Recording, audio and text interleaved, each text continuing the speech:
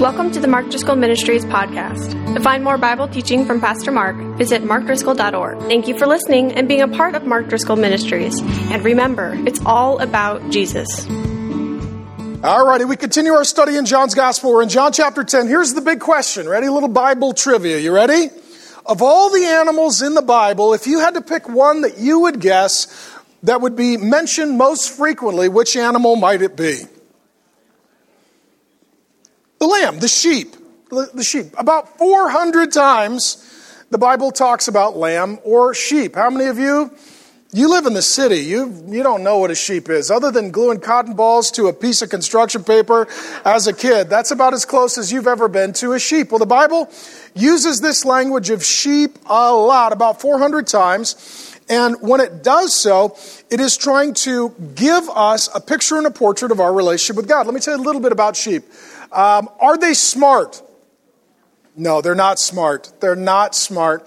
Are they fierce, tough? No, they're in fact the least fierce thing we can think of. If your child is awake in the middle of the night, you're like, it's okay, count sheep. There's nothing more soothing than just sheep. Right now, if we heard a truck overturned out front and there are wild animals on the loose, you would lock the doors. And then if you heard they were sheep, you'd be like, oh, let's go see them. Right? Because there's nothing more soothing and calming than a sheep, because a sheep is a pacifist vegetarian. It is. It's a pacifist. It doesn't harm anything or anyone, and it's a vegetarian. It just eats vegetables or whatever it can find, grass. And also, it was kind of free range. They just wander around and then just eat and then just sleep and expect someone else to take care of them. One of my kids at dinner last night said, so Dad, they were the first hippie. Yeah, sheep were the first hippies.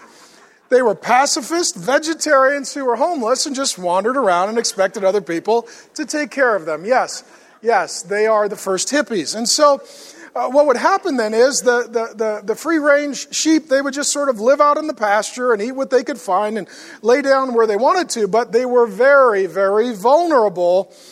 Predators could come and attack and destroy them. And this is where the shepherd comes in. The shepherd would be the one to devote themselves to the oversight, the protection of the individual sheep and of the flock. So the Bible speaks of shepherds about 100 times. And in this section that we're studying today, in John chapter 10, it talks a lot about shepherds and sheep. And in John 10:6, it says, this figure of speech Jesus used with them, but they did not understand what he was saying. The Bible uses plain literal and figurative literal speech. Sometimes it'll just say something plainly. Sometimes it'll say things that are still true, but in a figurative manner. This is figurative speech. So in the story, who's the shepherd? Jesus. Who's the sheep? We are. Okay, so there should be a little humility here. You're like, I'm kind of offended. Okay, good. You're paying attention. Okay, so some of you are like, I'm very smart. For a sheep, you're very smart.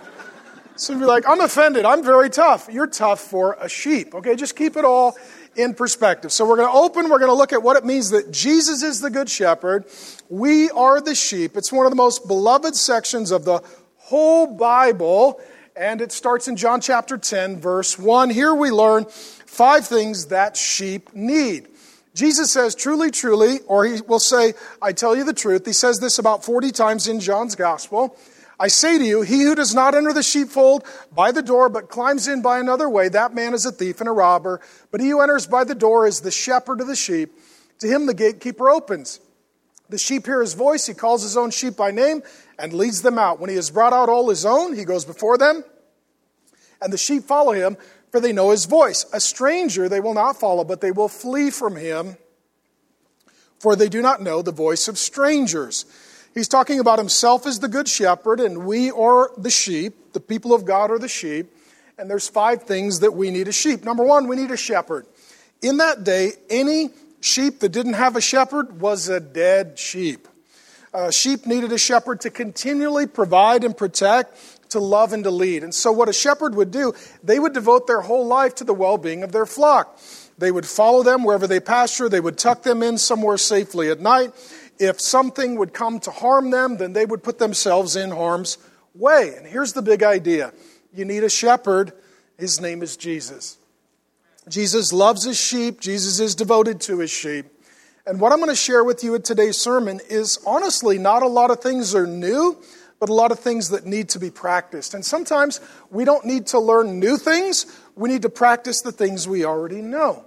And so this sermon is kind of back to basics. And the first is, you're not the shepherd of your life. You're the follower, not the leader. Some people think that God should follow them. No, we should follow God. Some people think that God should obey us. No, we should obey God. That's that relationship of sheep and shepherd. And what Jesus is saying here is that he is a good shepherd and that you and I need him very, very desperately. In addition to Jesus, there are other people that God appoints in positions to be shepherds. This language is carried throughout the Bible, particularly in the New Testament. So in another book of the Bible, 1 Peter chapter 5, verses 1 through 4, he says that Jesus is the chief shepherd and there are other shepherds. So moms, you're shepherds, taking care of your little flock. Dads, you're shepherds, taking care of your little flock. Ministry leaders, small group leaders, student ministry leaders, worship team leaders, parachurch ministry leaders, kids ministry leaders. You're shepherds. Your job is to love and to lead, to protect and provide for whatever flock God has given to you. And I just want to say this at the Trinity Church. We have been very richly blessed with some significant leadership. In our church, I think we've got, last count, 8 or 10 former senior pastors, a number of missions directors, a number of worship team leaders. I think about 10% of the adult population of the church has been on the board or on staff at some other church in significant leadership. As a brand new baby church that's just over a year old, our little flock is very blessed. Jesus is the chief shepherd. He's the good shepherd. And he has brought to us a lot of really wonderful, mature, awesome, great, godly people to also help shepherd this growing flock. Number 2, you need a flock. Sheep are social animals. They tend to do better together. Isolated, they tend to find themselves in grave danger. The concept here is that Christianity is not a solo sport. The Bible says it's not good to be, what? Alone. There is a flock, and then if a sheep should wander from the fold, they find themselves in grave danger. Grave danger. So the question firstly would be, do you recognize and receive and respond to Jesus as the good shepherd? And then have you found your flock? Okay? And if you're part of the Trinity Church, we love you. Welcome. We're glad to have you. This is a great flock, some wonderful people. Thank you for being an easy flock to love and to lead. Honestly, I mean that with all my heart. And some of you are visiting. You're surrounded with great people. Some of you, you're from somewhere else. Some of you, God will move you somewhere else. It is just really important that wherever you end up, that you flock together with God's people. And we live in this day when sometimes people will say that Jesus is their shepherd, but they don't have a flock. And that's not the way that this is supposed to work. It used to be, they would say a decade ago, that the average committed church attender would go 2 out of 4 Sundays. Now it's down to 2 out of 5. And if you live in Scottsdale and you make a little bit of money, you take the summers off because Christianity is 9 months a year, right? And then the summers, June, July, and August, the beast, the false prophet, and the Antichrist, those months that unleash hell on earth, we're gone and we're not Christians until it gets cooler. Let me tell you this. You need to be a year-round Christian and you need to find a flock. And you need to stick with that flock, and it cannot vary based upon the temperature. Amen? Just help me get this word out. Because what happens is every fall people come back, how's it going? Terrible. We're fighting, our kids are rebellious, I can't find my pants. Well, it's because you took the summer off. You took the summer off. And Christianity is a year-round relationship. Amen? So find your flock, stick with your flock. Who is it that you're going to walk with? And I was thinking about it this morning. I think there are, in my 20-plus years of senior pastor experience, 3 primary reasons why people don't pick and stick with a flock. Number 1, they don't make it a priority. So you don't intentionally say, okay, we're gonna be part of this relational community. We're going to join this flock. You need to make it an intentional choice, something that you inconvenience yourself for to be part of the flock. Number 2, sometimes it's because some people are just not very relational, right? Some of you are not very relational, which means you're like, I listen to the podcast, I'm fine. Well, you're a weird sheep, okay? You need other sheep to be a healthy sheep. And so you need to overcome maybe your lack of relational skill or your non-relational nature to be part of a flock. And I think this one is maybe the most frequent that I hear, and that is that the last flock hurt me. Some church hurt. Sometimes sheep bite one another, right? I mean, I don't think they can kill you, but they can gnaw on you a little bit, okay? And it hurts. I actually, this morning, went to get coffee, and I was talking to the barista, and he said, "What do you do?" And I said, "Well, I'm a pastor." And I said, "You should come to our church. The people are great." He said, "Yeah, I used to go to church, but I don't go anymore." I said, "Why is that?" He said, "Well, somebody in my last church really hurt me, and I've never been able to really forgive them, so I haven't been back to church in years." I said, "Well, you know what? I'm sorry about that. Sometimes sheep bite, but you need to forgive them. We'd love to meet you." It is forgiving and it is moving on in relationship that is going to be part of the healing process. You need a shepherd, you need a flock, and if you're here and you have some church hurt, it is a good opportunity to forgive and to love. Amen? We need each other. That's what Jesus is intimating and indicating, that we do in fact need one another. Number 3, you need to find the one and only gate. So in the first half of Jesus' instruction, he's talking more about sheep that are in pasture. In the second half, he'll be talking more about sheep that are in pens. I'll explain that a little bit further down the sermon. But in pasture, what would happen is the sheep would wander around as a flock together, highly social animals, looking for things to eat and foraging. But then once the sun started to set and it started to grow dark, what a good shepherd would do, he would find a safe place for them to be for the night. So he'd find a cave, find maybe an enclosed rock area, something up against a hill, maybe stack some rocks, find some logs, whatever was available, and try and create some sort of temporary pen. That would then contain all of the animals for the duration of the night, but then what he needed was a gate. So he could build a temporary gate, but a good shepherd, to ensure that the sheep were safe, he would literally lay himself down over the entryway into the temporary pen. What that meant was no sheep can get out and no harm can come in. I am laying down my life, literally, for the well-being of the sheep. And the analogy here is that heaven is like a pasture. That God has great freedom and life and protection and provision for all of his people. That we're like a flock, that heaven is like a pasture, but for the sheep to leave the pen and to go into the pasture, they had to pass through this gate. And what Jesus is saying here is that he is the only gate into that pasture. There are not many ways to heaven. There is one. His name is Jesus. There are not many religious leaders that you should follow. There is one. He is alone the good shepherd. His name is Jesus. And sometimes people will say when someone dies, "Oh, they went to a better place." Let me tell you this. If you don't belong to Jesus, the place that you go is not better. There is no pasture apart from the good shepherd. So the question is, do you believe in Jesus? Do you belong to Jesus? Are you following Jesus? Are you part of his flock called the church? If so, have you passed through him into that safe relationship with God? And if so, then upon your death and entrance into eternal life, you will pass through him as that gate into that eternal pasture. So the question is always, do you love Jesus? Do you belong to Jesus? Do you follow Jesus? Do you trust Jesus? Is he your good shepherd? And are you seeking by his grace to be a good sheep who follows the shepherd? The fourth thing that sheep need, they need to know the shepherd's voice. He says it this way, "The sheep hear my voice." God calls out to his people, and his true people hear them. And that day there would be a number of sheep, let's say out in the fields, in the pasture, and there would be a number of shepherds, and when a shepherd would call their sheep, the sheep recognized their voice. How many of you have got a dog like this? If you call them, they come to you. How many of you have a non-Christian dog like me? And you call them and they do not come. They do not come, okay? We have a non-Christian dog. Pray for our dog. If our dog was a Christian, as the master, when I called, that dog would come. Okay? But it does not come. What Jesus is saying is that when the sheep hear his voice, in that day, when a shepherd would call their sheep, and they would call them by name, the sheep would run to the shepherd. And so Jesus is saying the true sheep are those who hear the voice of God and respond to him. How many of you, this is your experience, at some point in your life, your ears, your understanding, your heart, your mind, you're opened up, and you realize, I need to get to Jesus. You can't, some of you can't even explain it.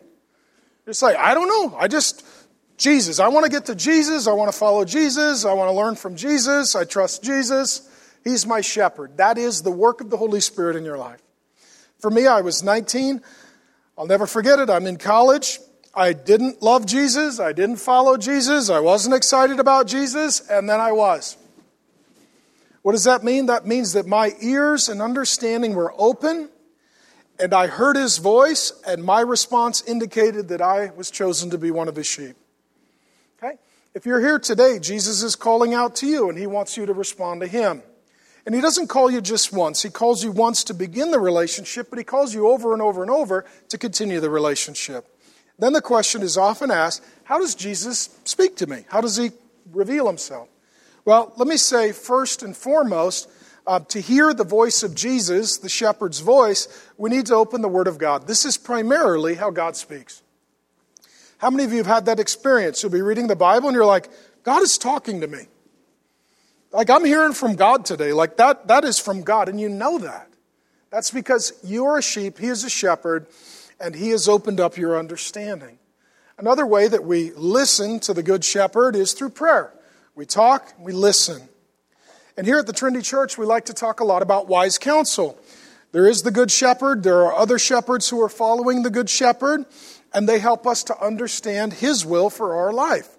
These are godly people who love you and love the Lord, and they can help you understand what God's will is for your life. And the whole point is to listen to the shepherd, to walk with the shepherd, and to walk in God's will for your future. And the fifth thing that is needed is simply to follow the shepherd. Jesus says, quote, the sheep follow me, or the sheep follow him.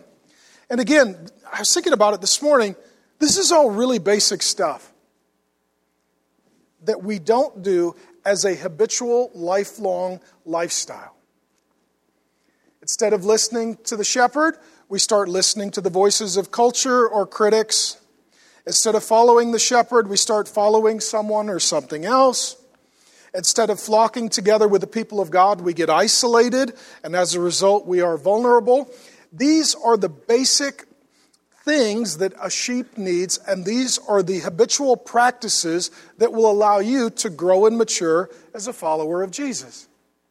And again, as I was thinking about it this morning, I like to bring new revelation, fresh insight, something you've never heard, Shazam. And this is like, love Jesus, listen to him, walk with him, find other people who are walking with him and walk with them. But I'm saying is that many people don't do this, and if they do, it doesn't become a habitual lifestyle. And instead, they'll wander, and then they'll run back to Jesus in the flock. Help, it's a mess. Okay, we love you, welcome back, but if you don't wander, things will be better.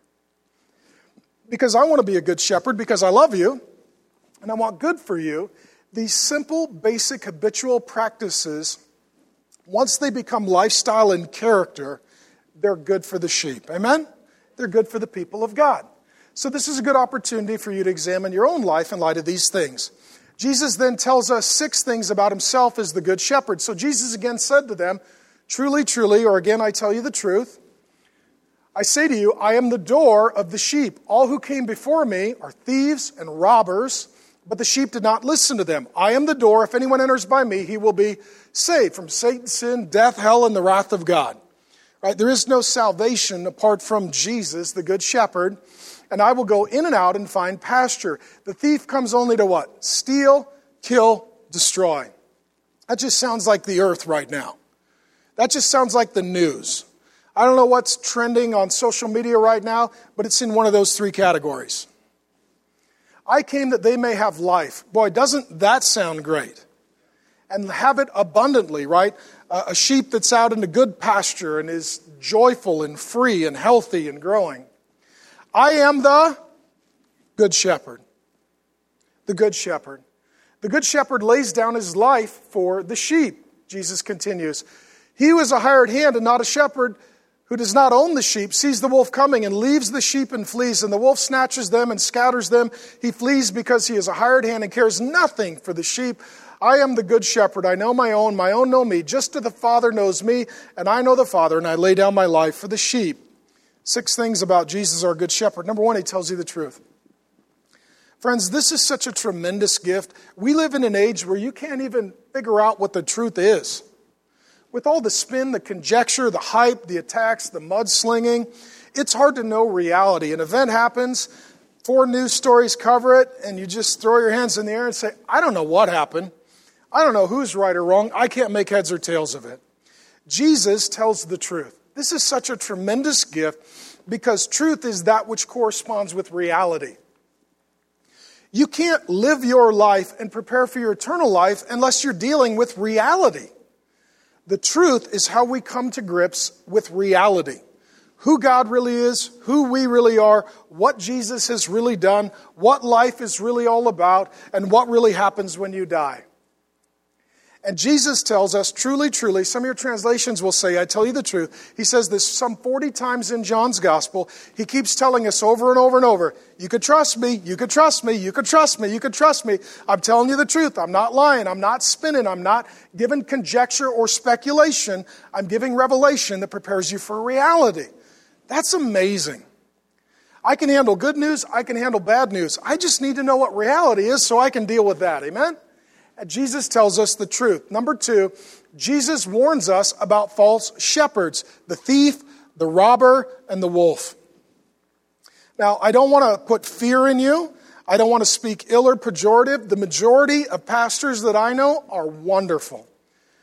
I've been all over the world, and here's what I could tell you. God's people are everywhere, and most of them are wonderful people. But occasionally, there is someone in a leadership position that is a false shepherd. They're a thief. They're just using the sheep. They're a robber. They're there to harm, not to help. Or they're a wolf. Once they get into the flock, they're a real danger. We're in a season of great calm and peace and love and joy, and I hope it continues till Jesus comes back here at the Trinity Church. I really do. But if and when the day comes where there is those who are not following the good shepherd, we need not follow them. The way that someone becomes a bad shepherd is they cease to see themselves as a sheep.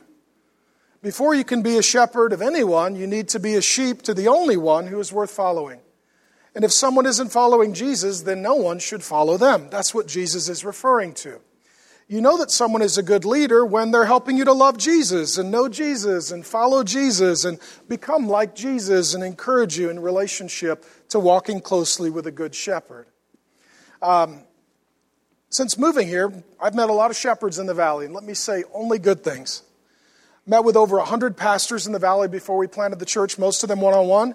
Loving, gracious, kind. You will see items all over this property that were donated by other churches that have prayed for us, loved us, served us, encouraged us. I praise God for them. And very rarely do you meet someone who is not a good shepherd, they're a bad shepherd. I first had my encounter with this as a brand new Christian. I was saved in college. I started a ministry, and then because I was young, and at the time mainly reaching young people, a conference asked me to come speak on how to reach young people. Now I know this will shock you. I said something offensive. Who could have seen this coming? So I'm teaching at this conference in Orlando. This was a long time ago. I was in my mid-20s. I had no right to be teaching because I had no idea what I was talking about. But I wore jeans and a T-shirt, so they thought I was cool. I was not cool. I was poor. So anyways, I got up to teach, and it was on how to reach young people. And they said, well, how do you reach young people? So I started in Romans 1 in the New Testament. I said, well, you know, the key is, with young people, don't be ashamed of the gospel, for it is the power of God to the salvation of anyone or everyone who believes. And a pastor raised their hand. This is a whole room full of pastors, older pastors, and they asked, what do you mean by the gospel? I said, well, there's one God, and that we have sinned against that God, and that God came into human history as Jesus Christ. He lived without sin. He died on the cross for our sins. He rose as our Savior. Through repentance of sin and faith in Him, we escape hell and we enjoy heaven. I thought, there you go. I landed the dismount. I did a good job. You're welcome. I should get a gold star on my chart. And one of the pastors then raised their hand and said, what if you don't believe that? I said, what? And they said, the part about Jesus dying for our sin and rising. I said, shouldn't have said, but I did say, well, I hope nobody follows you because you're going to hell. Okay? And I thought, well, okay, you love it because you're not them. And so, and then I looked, I lost the whole room. The whole room turned on me. All of a sudden, it's like everybody's giving me the stink eye. And I was like, hey, do you guys believe that Jesus died on the cross for your sins and rose, and apart from Him, you go to hell? And the room was split, and about half the pastors disagreed with that. Okay, I was supposed to teach 3 sessions. I got to spend the rest of the day at Disney World. I was freed up, I'll tell you that right now. But my point was, like, if you don't know that he's the good shepherd who laid down his life for the sheep and took it up again, you can't be a good shepherd because you're not following the good shepherd. And if people are following you, they're not following you in the wake of the good shepherd. Okay? We don't want to be critical of other churches. We want to be critical of other leaders. We want to love, bless, and encourage all of God's flocks. But I would say simply to you, you need a shepherd, you need a flock, and the goal of the flock and the shepherd should be to increase your intimacy, your love for, your appreciation toward, your devotion to the good shepherd. Amen? Amen? That's the big point. Number 3, Jesus warns us about hired hands. He says there are some people, for them it's a job and not a calling. What's the difference between a job and a calling? How many of you moms have realized that you don't have a job, you have a calling? 3 o'clock in the morning, the kid is throwing up and screaming again. And you can't say, sorry, these are my off hours. It'd be nice, right? You need to throw up between 9 to 5, Monday through Friday. Those are vomiting hours. After that, you got to wear it, okay? Because I punched out, okay? It is a calling, not a job. And the difference between a calling and a job is a calling becomes a lifestyle. A calling becomes something you'll do no matter what because it's what God made you to do. When I was a brand new Christian in college, I went to a men's retreat and I went for a walk and I talked to God and God talked to me and he said, Mary Grace, preach the Bible, train men, plant churches. God spoke to me audibly. That was my call into ministry. Different people get called in different ways. But I was like, okay, that's what I'm doing. I called Grace. I was like, I think God spoke to me. And he said to marry you. She's like, okay. I was like, 1 for 4. There we go, right?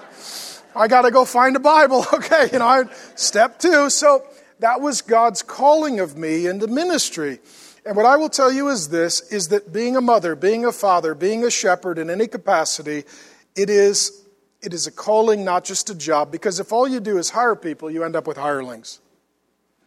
I'll give you an example. My first job, if you're a teenager, do not follow in my example. I was not a Christian.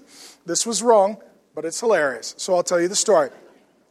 I got 2 things called whiteout and a typewriter. You kids can Google it. It used to exist back when we rode dinosaurs to school. And what I did is I got my birth certificate and I got whiteout and I changed the year of my birth and then I put it on a typewriter and I falsified it. Then I photocopied it so I could lie about my age because I was 15 years of age and I applied for a job as a clerk at a 7-Eleven. Selling lotto tickets, beer, and cigarettes to adults that I would card. Okay, this is funny. Now, the good news is I had a beard and my voice sounded just like this, so nobody really thought anything else. So I would card these adults. And there was one day I'm working at the 7-Eleven. It was in a rough part of town behind the airport, and a guy came in with a gun for a stick-up. Okay? And he literally said something like, I want lotto tickets, I want beer, I want cigarettes, and I want all the money out of the till. Here's what I said. Hey, there's no need for that gun. I am not going to make a courageous last stand for the 7-Eleven. You can have whatever you want. I will load it in a bag and take it to your car and put it in the trunk like the grocery store. That's literally what I told the guy. I was like, what kind of cigarettes do you want? I opened the till. I was like, there you go. And the big bills are underneath. Let me lift that up for you. All right? So take whatever you want. Take your time. Right? Because for me, was this a calling or a job? It was a job, Jack. It was a job. At 15, it's not like, this is where I end at the Slurpee machine. I'm going down. I will not suffer a paper cut for the Slurpee machine. I will not even, I literally told the guy, hey, let me bag it. What do you need? I was so joyful, he started laughing at me, okay? And I'm like, put the gun away, put the gun away, put the gun away. I will die for the gospel, not for the 7-Eleven. Amen? I will go down for the scriptures, not the Slurpee machine. Because that's the difference between a calling and a job. That's why they have to pay you to show up to the job. Right? Because you wouldn't show up for free. That's the difference between a calling and a job. And what Jesus is saying here is that watch out, because you don't know if someone really loves the sheep until a wolf shows up. And what does the shepherd do? They fight. David is a shepherd boy, maybe the famous shepherd boy of the Old Testament. And it says in the Bible that he fought lions and bears. That's a shepherd. What happens with a hireling? A wolf comes, what does the hireling do? Woo, I quit, right? I quit. And they're gone. And so he warns us, and he would warn all of us who have the opportunity to be in leadership to any capacity to have a shepherd's heart for the people of God, the same heart that the good shepherd has. Number 4, Jesus lays down his life for the sheep. Jesus says he lays down his life for the sheep. Sometimes when we see Jesus being crucified, murdered in our place for our sins, we can think that he is a victim. He's not. He's a victor. He says, I lay down my life, and he says, I take it up again. This is like a police officer who sees someone in harm's way, and they step in the middle, and they know exactly what they're doing. This is like a soldier who sees someone in harm's way, and they step in the middle, and they know exactly what they're doing. They're not a victim, they're a victor. Now, the difference is that you and I are not innocent.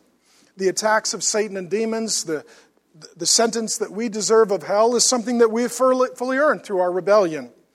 But out of great love, like a good shepherd, Jesus stands in the middle between us and sin, between us and death, between us and hell, between us and the wrath of God. And this is all about the cross of Jesus, that he literally, willingly lays down his life and he takes it up again.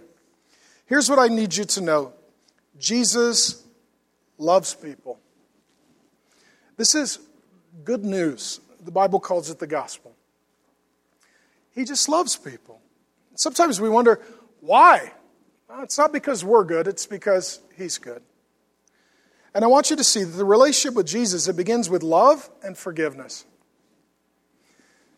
Jesus begins by laying down his life out of love and forgiveness for the sheep. That's what the cross of Jesus Christ is all about. One of the things I love about our church, my daughter and I were driving in early this morning from the freeway. What do you see? The cross. There it is. And we found the old one out behind the kids' ministry building, so we put it out front. And there was another one we found, so we put it in the forest. So you get 3 crosses before you even get in the door, which is kind of our way of saying that's what it's about.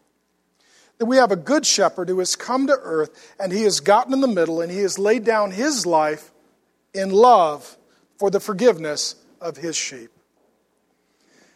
Let me tell you this. I have good news for you. You don't work for God's love.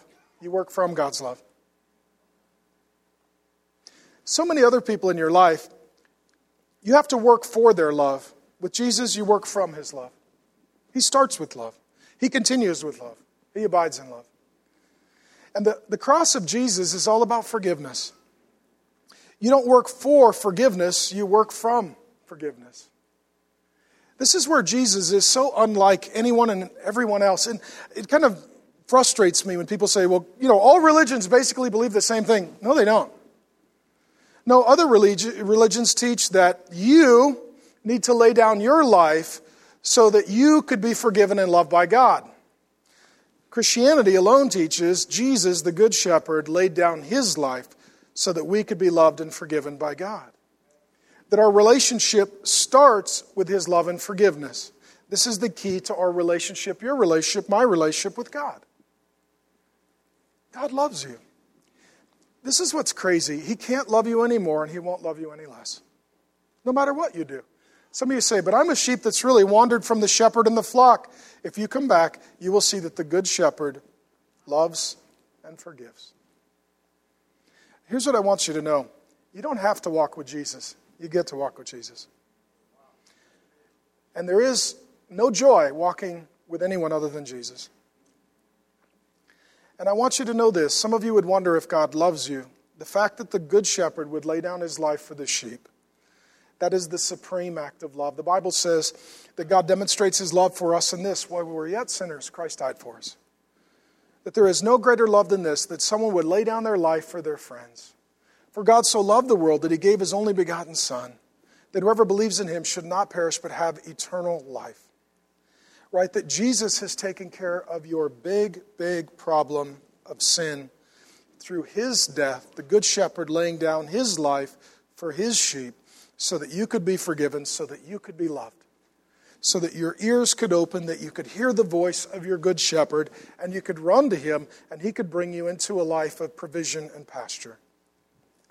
And what Jesus is saying here, number 5, is that he is the doorway to heaven. If you want a relationship with God, it's through Jesus Christ. If you want eternal life, it's through Jesus Christ. If you want a better future, it is through Jesus Christ. And then number 6, the Lord Jesus tells us that he knows his sheep by name and his sheep know him by name. We tend to look at the earth and we see faces, and God also knows names. In that day, the sheep were loved by the shepherds, so they'd get a name, almost like you would name a pet. Some of you have a pet that you love. And they would get a name, and what the shepherd would do is he would call each sheep to himself by name. Here's what I need you to know. If you are a Christian or you become one today, it's because Jesus Christ has called you by name. How many of you moved to the valley and it was a bit of a startling experience because everywhere you go, no one knows you and you don't know them? I remember when we first moved here, we didn't really know anybody. Everywhere we'd go, nobody knew us. Right? We were used to being in a town where at least some people knew us. And nobody knows your name. For weeks, you're like, I went to the store, came back, awkward. Nobody knows me, I don't know them. Jesus knows you by name. Jesus calls you by name. God is personal. God is relational. He calls you by name to himself. If you belong to Jesus, if you are a Christian, it is, in fact, evidence and proof that the Good Shepherd has called you his dear sheep by name. And there will be a day, my friend, when you and I die, Jesus will return, and he will call every one of his sheep forth by name. How do I know this? There was a precursor and a preview to this in the Gospels. There was a man named Lazarus. You're going to meet him coming up soon. I think maybe even next week. He dies. He was dead for days. The King James Version said he stinketh. Okay? He stinketh. He's very dead. Jesus shows up and he calls him by name. Lazarus, come forth. And Lazarus gets out of his grave. You need to know that when Jesus returns, he is going to call all of his sheep to himself from their graves by their names. You're going to hear Jesus call your name. Some of you have not been picked. You've been rejected. Some of you, when people say your name, they say pejorative and negative things. When Jesus calls you by name, your soul will hear the voice of your good shepherd.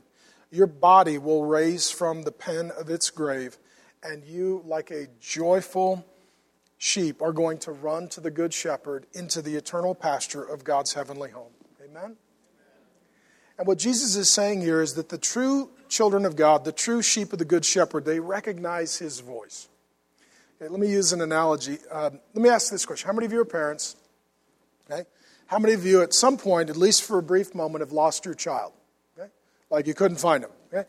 All of you. Some of you say, that's terrible. You're people without children. Okay, those of us who have children know that at some point you lose them because they wander off. And they wander off. I'll never forget, some years ago, we were at a fair, and my kids were little. Now it's easy to find them because my sons are tall. And they look for me because I get lost. They're like, hey, Dad, where are you? Like, I'm over here. I'm the little one, okay? But when they were little, we were at the fair, and we kind of lost one of the kids. Not intentionally, but they wandered off. And there's a bunch of people, and all you need to know is they can hear me. So I called them by name. I won't tell you whose name it was. But I called them by name, and you know what they did? They heard the voice, and they responded, and they followed the voice until they restored the relationship by returning. The Bible says, if today you hear his voice, harden not your heart. Some of you would wonder, does God speak to me? Yes, he does. And maybe you're not listening, or maybe you're not liking what he's saying. What has the Good Shepherd spoken to you? What has he called you to? What has he called you from? What danger has he warned you of? What pasture is he seeking to bring you in? What sin is he wanting to forgive? What love is he wanting to bestow? What hurt is he wanting to heal? He does speak, and all you need to do is hear his voice and then follow him, walk with him, respond to him. We're talking here about a loving, forgiving, relational God. Relational God. Relational God. And so he's talked about sheep, he's talked about the shepherd, and he's going to now talk about the big flock called Christianity. And I believe in this section, Jesus pivots from pasture to pen. And so what would happen with the sheep, they would live out in the pasture and roam and lay down and wander, and the shepherd would watch for them. And on occasion, the shepherd would want to go into town. And as a result, needed kind of the equivalent of a sheep hotel, place to check the sheep in for the night. And so there were large pens that would house all of the various sheep and the flocks according to each shepherd. And I believe he's transitioning here to that language. So we pick up the story. He says, I have other sheep that are not of this fold. I must bring them also, and they will listen to my voice. So there will be how many flocks? There's one capital C Christian church, all of God's people, in all times and places. One shepherd. Ultimately, the rest of us will all be out of a job, and Jesus will be the only shepherd. For this reason, the Father loves me, because I lay down my life that I may take it up again. No one takes it from me, but I lay it down on my own accord. You see Jesus here not being a victim, but victorious. I have authority to lay it down. I have authority to take it up again. This charge I have received from my Father. There was again a division among the Jews of the religious leaders because of these words. Many of them said, he has a demon and is insane. Why listen to him? Question. Has Jesus been saying very nice, loving things? I can't think of anything more loving than a shepherd and sheep. But those who are not sheep, they are wolves. They hear the voice of the shepherd, and rather than running to him in love, they run at him to attack. And it still continues. Horrible things are still said to this day about Christ and Christianity. Others said, these are not the words of one who is oppressed by a demon. Can a demon open the eyes of the blind? Well, the first thing that Jesus is telling us is that the Christian church, his big flock, includes people of all nations. He says that he has sheep that are not of this fold. He's speaking here to Jewish people. And what he is telling them is eventually there will be this movement of Christianity that the people who hear my voice and respond to me, I'm going to have a really big flock, and it's going to include people from all the nations and all the languages and all the tribes and tongues and cultures. Was Jesus true or false? This was prophetic. He told us in advance exactly what he was doing. At this point, he had a very small flock, and they were all Jewish. And he was saying that he was going to have a very big flock, and it would be global. So today, Christianity is the biggest movement of any sort or kind in the history of the world. There are a few billion people on the earth who claim that Jesus Christ is their good shepherd, who has laid down his life and taken it up again for his sheep, and they are one of them. I need you to know, if you are part of the Christian church, the flock of the people of God, you are part of the biggest movement and miracle in the history of the world. It includes people from all the nations and all the languages and all the tribes and all the tongues and all the cultures. And this is very unusual because in most cultures, our God likes people like us, their God likes people like them, and holy war is where we kill each other to see which God is bigger and better. Jesus comes to lay down his life and to call a truce among peoples of various nations and cultures. And Jesus is the multicultural, global, loving good shepherd who calls sheep from all the various flocks and cultures. Amen? That's awesome. So here's what we have today. We've got our church, and there are flocks all over the world that are all part of God's big flock. Number two, Jesus says that his one flock is made up of a bunch of little flocks. He says ultimately there's one flock. All around us today there are Christian churches, and as long as Jesus is their good shepherd and they're following the good shepherd, then they're part of the flock. Okay? They're part of the flock. And different flocks do things different ways, and different shepherds have different ways of shepherding their flocks, but as long as they're all following the good shepherd, it's a good thing. Amen? So there's Lutherans, Baptists, Presbyterians, and those who speak in tongues, and those who don't speak in tongues, and those who private school, and those who public school, and those who homeschool, and those who think that the earth is young, and those who think that the earth is old, and those who don't know because it's not like a Budweiser with a born-on date. There's all kinds of us, amen? But ultimately, if we all love Jesus, we all listen to Jesus, we all follow Jesus, we are all one flock. We're one flock. Jesus sees the whole church as one big flock. And we need to think in the same way. All the churches that love Jesus, we want them to be healthy. All the churches that follow Jesus, we want them to succeed. Number 3, Jesus is the one shepherd. Ultimately, the goal of anyone else who's in leadership is to follow him and to encourage others to do the same. It's interesting. When we went to start the Trinity Church, one of my pastors looked me in the eyes, very kind but very serious, and he said, he laid hands, prayed over me, and said, "We are commissioning you to lead and to feed." I said, "Okay, explain that." He said, "The church is a flock. Your job is to lead and to feed." Feed meaning teach the Word of God. Right?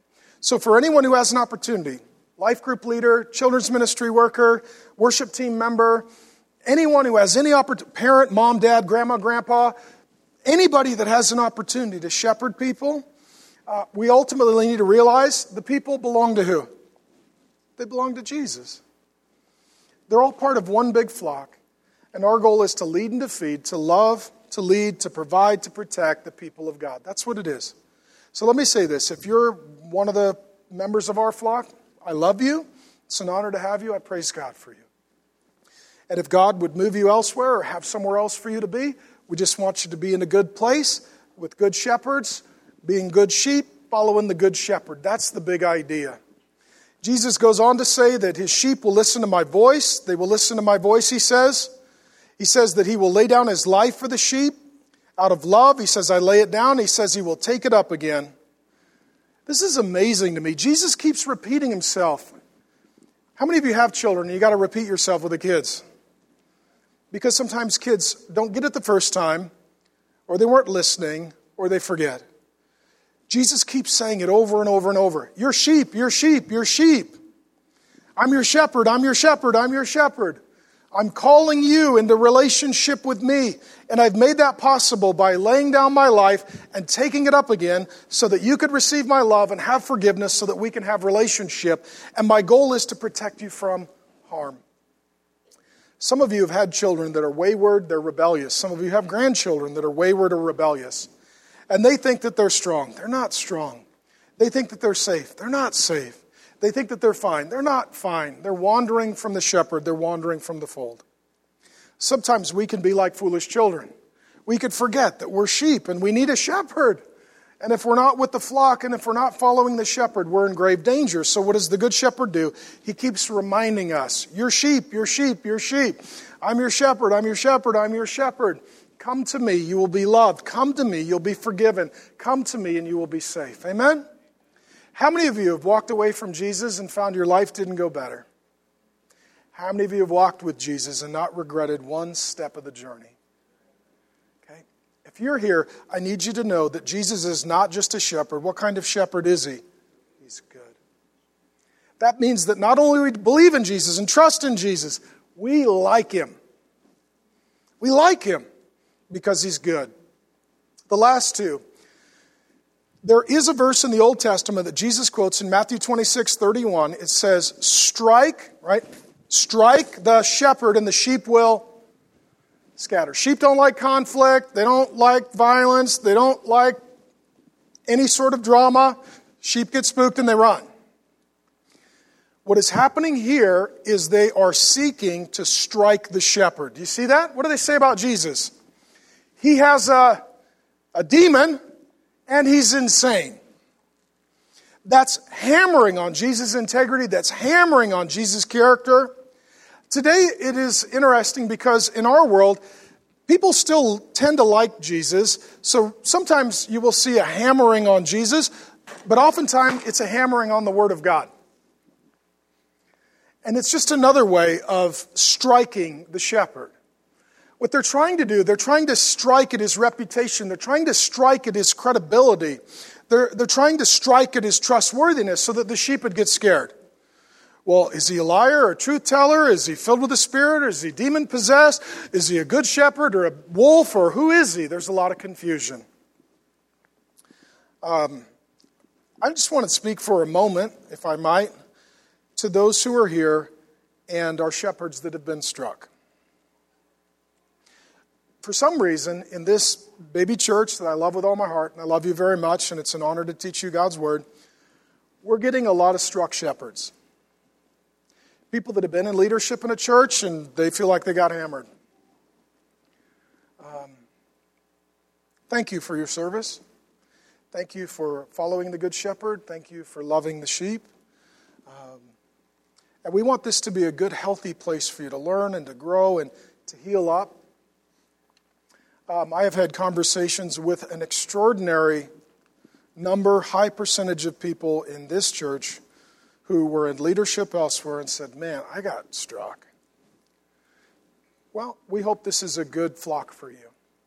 We hope this is a safe pasture for you. We hope this is a place not just for sheep, but for shepherds. To get healed up, encouraged, be safe, be loved, be blessed. And then God will have you go lead another flock. And we're honored to have you for as long as you would have us. We don't want to be a church that speaks ill of others. Just think of it in that day. Can you imagine the gossip and the rumor mill? Religious leaders. Jesus is demon-possessed and insane. That was trending on Twitter. But it wasn't true. It wasn't true. And they're striking Jesus in an effort to get the sheep to scatter. That's always the demonic attempt and ploy. But Jesus ultimately is victorious, and he closes with this. And I love this image. So I told you that the first half, he's talking about sheep in pasture. Here he's talking about sheep in pens in town. And the way that it would work, at night, the shepherd would check his sheep into a pen. And each sheep would be with the flock in the pen that belonged to the shepherd. Well, when morning came, the shepherds would sort of all spread, and then all the pens would open, and each shepherd would call their sheep by name. This had to be something to see. And the sheep would find their shepherd. It's kind of like we do with kids ministry in a little bit, right? Like, we hope they all get to the right parents and in the right car, and every week it happens. Yay, we did it again, okay? It's amazing how kids find their parents and sheep find their shepherds. That's kind of how it works. And what he's saying is this, that when Jesus comes back, all the pens open. All the graves of the departed saints, all the churches of the flocks of God, and there is one flock and there is one shepherd, and that the Lord Jesus will call each of us out of our pen to himself by name. Your name is going to get called, friend, if you belong to Jesus. You're going to hear your name, and you're going to run to him. And I just need you to see what a great, glorious, and grand homecoming this is. Our world lacks any sense of hope because we can't think beyond this life. If you think beyond this life, you start to think kingdom down, not culture up. You start to think eternally and not temporally. And the result is, Jesus is coming back. All the pens are going to open.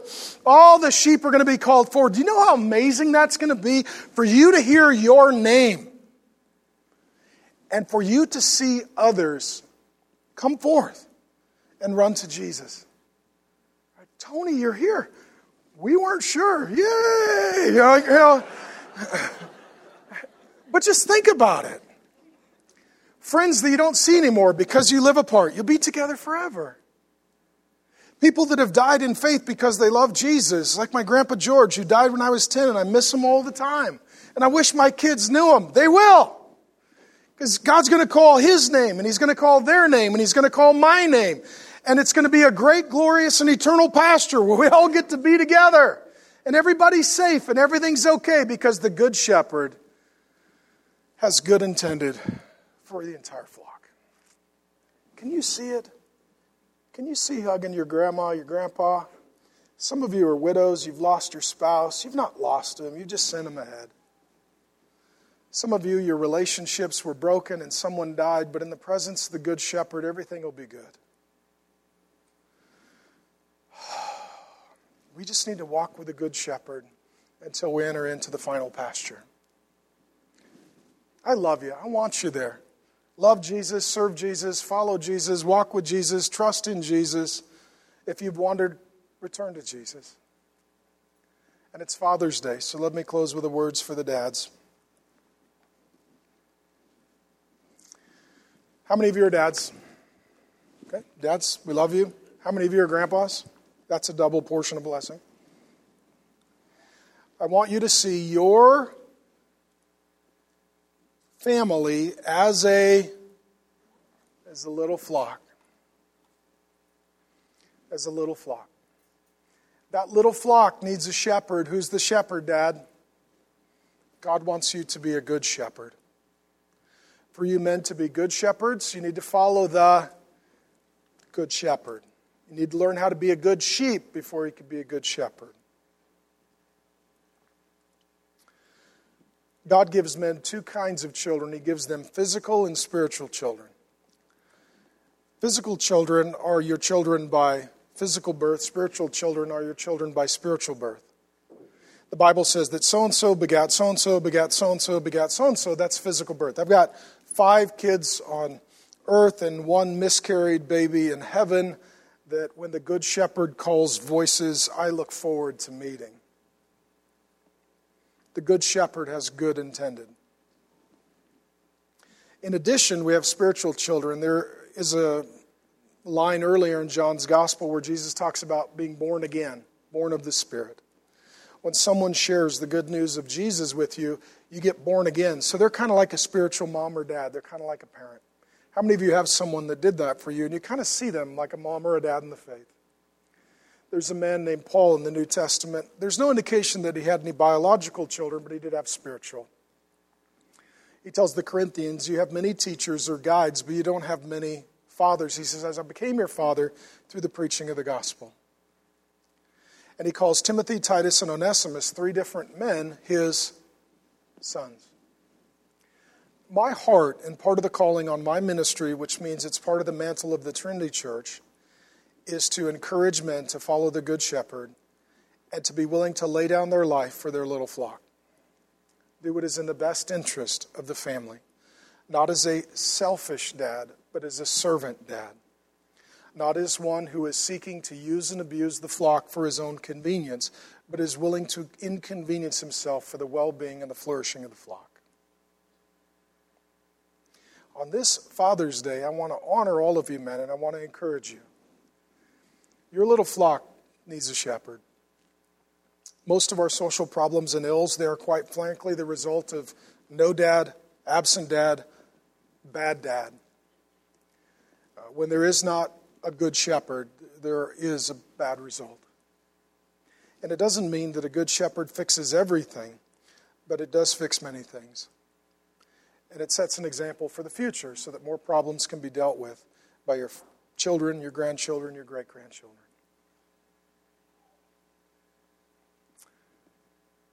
Too many little flocks don't have a good shepherd, amen? And too many little flocks don't know the good shepherd. And too many shepherds aren't following the good shepherd. So I will just pray for you in a moment. We'll invite the band up to lead us in worship. The kids will help. We'll partake of communion, remembering Jesus, our good shepherd, who laid down his life for his sheep to be forgiven and loved. But for you fathers and you grandfathers, let me give you the same calling that was given to me. You need to lead, you need to feed. You need to lead, you need to feed. Feed their soul with the Word of God. Feed their mind with the truth of God. Feed their future with hope in God. Some men just think that they are providers, and all they think of in terms of is financial or food on the table. That's part of it. It's also feeding them the Word of God. It's also feeding the total person. It's feeding the emotional lack and want and need. It's feeding the emotional relational need that the wife and the children have. It is laying down your life for the well-being of your little flock. Father God, I thank you that Jesus is our good shepherd. And on this Father's Day, I pray for all of us, Lord, all of your sheep, that we would hear your voice, that we would run to you and respond to you. And Lord Jesus, we thank you that you are a good shepherd, that you laid down your life for your sheep, and that you've taken it up again, and that you are the gate through which we pass into an eternal pasture of provision. But on this day, Father, I pray for those who are fathers and grandfathers. God, I pray that their heart would be the heart of a shepherd, the heart of a good shepherd, that starting today they would continue to walk with you, Lord Jesus, and learn how to shepherd their family as you shepherd them. Not heavy-handed, but tender-hearted. Not making others obey, but encouraging others to obey through love. Not making the wife and the children work for forgiveness, but having relationships that work from love and forgiveness. And Holy Spirit, we invite your presence, that this would be a good pasture. That your people today would find rest, refreshment, encouragement, and safety. And I thank you for the great honor and joy it is to follow Jesus, who is such a good shepherd, and to shepherd these dear people, as this is a wonderful flock that I love with all my heart. And I thank you that I got to teach the Bible today in Jesus' good name. Amen. If you live in or are visiting the Greater Phoenix Valley, please join us at the Trinity Church in Scottsdale, Arizona. You can also watch Pastor Mark live on Sundays, YouTube, Facebook, the app, or at markdriscoll.org. And as Pastor Mark always says, it's all about Jesus.